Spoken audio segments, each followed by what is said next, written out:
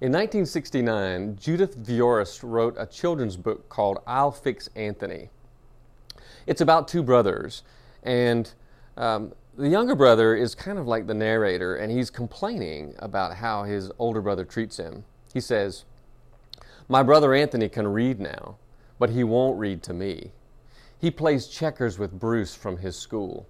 But when I ask him to play checkers with me, he says, 'Go away or I'll clobber you.' I let him wear my Snoopy sweatshirt.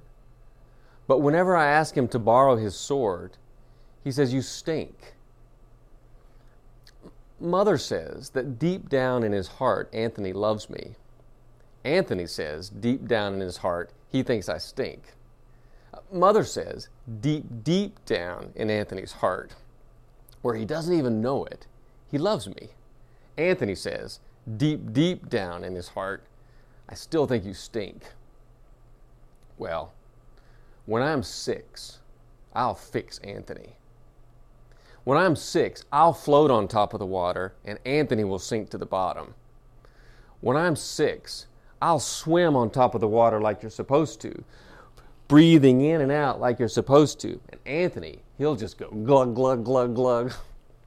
When I'm 6, my teeth will fall out and I'll put it under the bed and the tooth fairy will come and leave dimes. Anthony's teeth won't fall out. He'll wiggle and wiggle, but they won't fall out. I might sell him one of mine, but I might not. Anthony is chasing me out of the playroom. He says I stink. He says he's going to clobber me. So I have to run now. But when I'm 6, I won't have to run. When I'm 6, I'll fix Anthony. You know, there's a great quote from C.S. Lewis. Everyone says that forgiveness is a lovely thing. That is, of course, until they have something to forgive. So this is the thing. We can't live in this world without eventually getting clobbered or told by someone that we stink. And usually, it's someone that we're kind of close to. So it really hurts. In our text for today, Jesus says, if a brother or sister sins against you, then you need to have it out with them. He says, go to that person and talk about it when you're alone together. The problem is that's usually the last thing that we want to do. But it seems like Jesus says this kind of thing a lot. Like in his famous Sermon on the Mount, he says, if you're at the altar, leaving your gift at the altar, and you remember that a brother or sister has something against you, he says, leave your gift there at the altar and go find them and reconcile with one another, and then come back and share your gift at the altar. Some of you have volunteered at the Friendship House. And so you know the amazing things that happen at the Friendship House. And I volunteered there on Saturday morning, this past Saturday morning, and I was amazed at the food. Like the produce that we have in there, that we're giving out to families every Saturday morning that need this kind of food. Like I know that we get it from Manna Food Bank, and we get some from the Food Lion store. But it's amazing. A lot of you volunteer during the week, and so when I showed up there on Saturday, I learned that there's 2 different boxes of food that we give to people when they drive up to the curb and we bring it out to them. There's a dry box that's full of things, you know, like black-eyed peas and dry goods, and then there's a produce box, and we've got those produce boxes in the coolers. And the vegetables, the broccoli, the different colors of bell peppers. Like, it's really amazing. I just feel so proud carrying those boxes out to the cars. Like, our staff and you volunteers doing amazing things. Well, so Kara says, okay, we've got all of these strawberries there in that room. We need to take some of these strawberries and put them in the produce boxes that are in the coolers. I'm like, awesome. And I'm going into the room and I see, millions of strawberries. It seems like millions. Like, there's all these boxes just stacked with these beautiful, these clear boxes. You can see them. They're just beautiful strawberries. So Annabelle and I go in there. But when we get close and you look in these boxes of strawberries, I realize that we've got a problem here. Like, The very first one I looked at, right in the center, was this big strawberry that was once bright red and juicy. It was now green, grayish looking because all of this moldy, nasty stuff was growing on it. And you look a little bit closer, and it wasn't going to be as simple as just removing that bad one. It had like spread all throughout this container. And so we looked at another box of strawberries, and it kind of had the same thing going on. Some of them had down in the corner, some of them were rotten. And I guess they'd just been laying out there too long. You know, strawberries need to be refrigerated. There's just a certain amount of time that works for a strawberry, I guess, once you take it off the vine, by the time it makes it to your mouth. And so I looked at Kara and I'm like, so what do we do with these? Well, that was a dumb question. So the next thing that I know, I've got the cart and I'm loading up all of these strawberries because they were done. They were no good. And I brought the cart out here to the dumpster, and I just dumped them in here. And it stinks in here. And I got strawberry juice, and some of it nasty, rotten strawberry juice, like all over my shorts, and it was dripping on my feet. You know, I think forgiveness is like that. If we let things linger for too long, like without dealing with it, then stuff starts to grow. Stuff starts to grow inside of us. Stuff that really shouldn't be there. And so Peter asked Jesus a question about this forgiveness thing. And he says, so, if a brother sins against me, how many times am I supposed to forgive him? Like 7 times?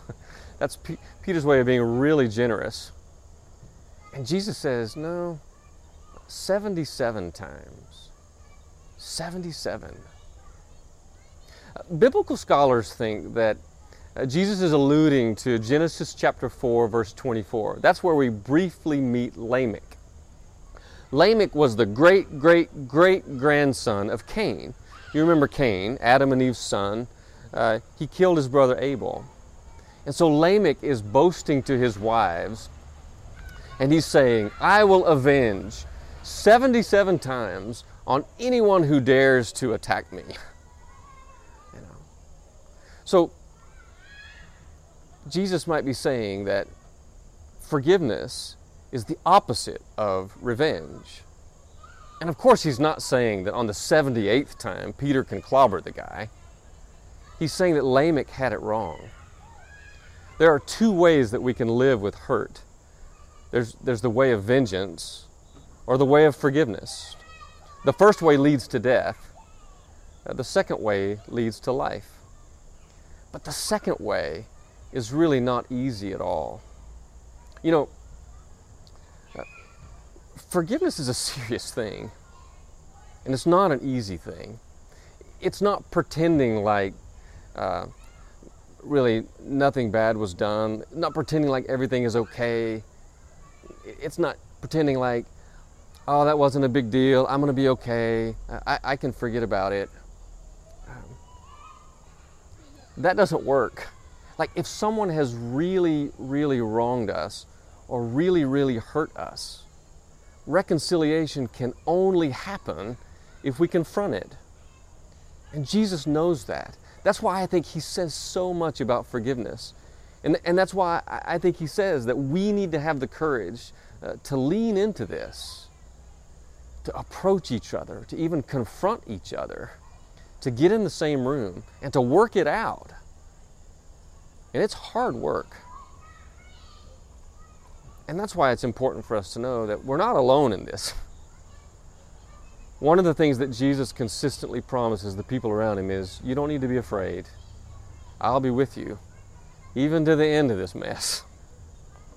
And so we know that the great healer of relationships is with us. And so we need to do this thing. I called my good friend. Actually, he's a best friend. There was just some stuff that was troubling me. I was restless, deep down, troubled. Sometimes I would cry. Sometimes I would feel angry. It wasn't anything that he had done. It was more like something that he hadn't done. I mean, it's complicated. But I've been carrying this around for years.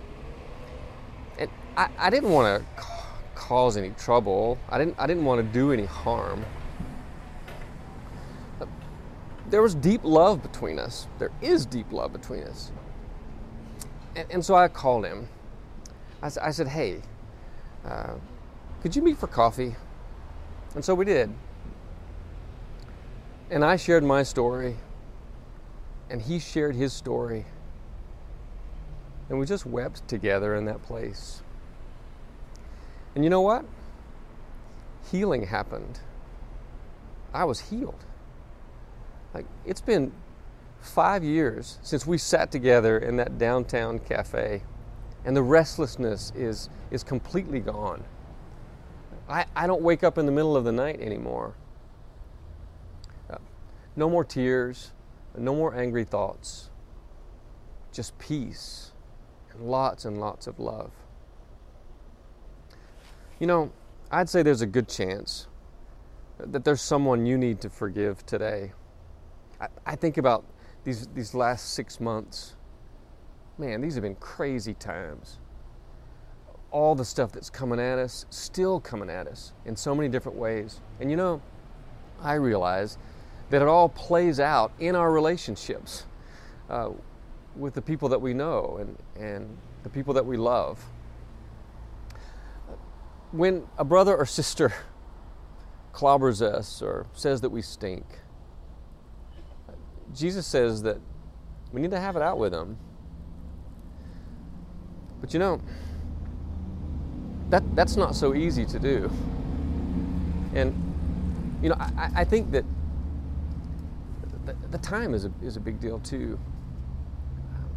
The longer that we let these things linger, it's like the messier it gets. Kind of like the strawberries.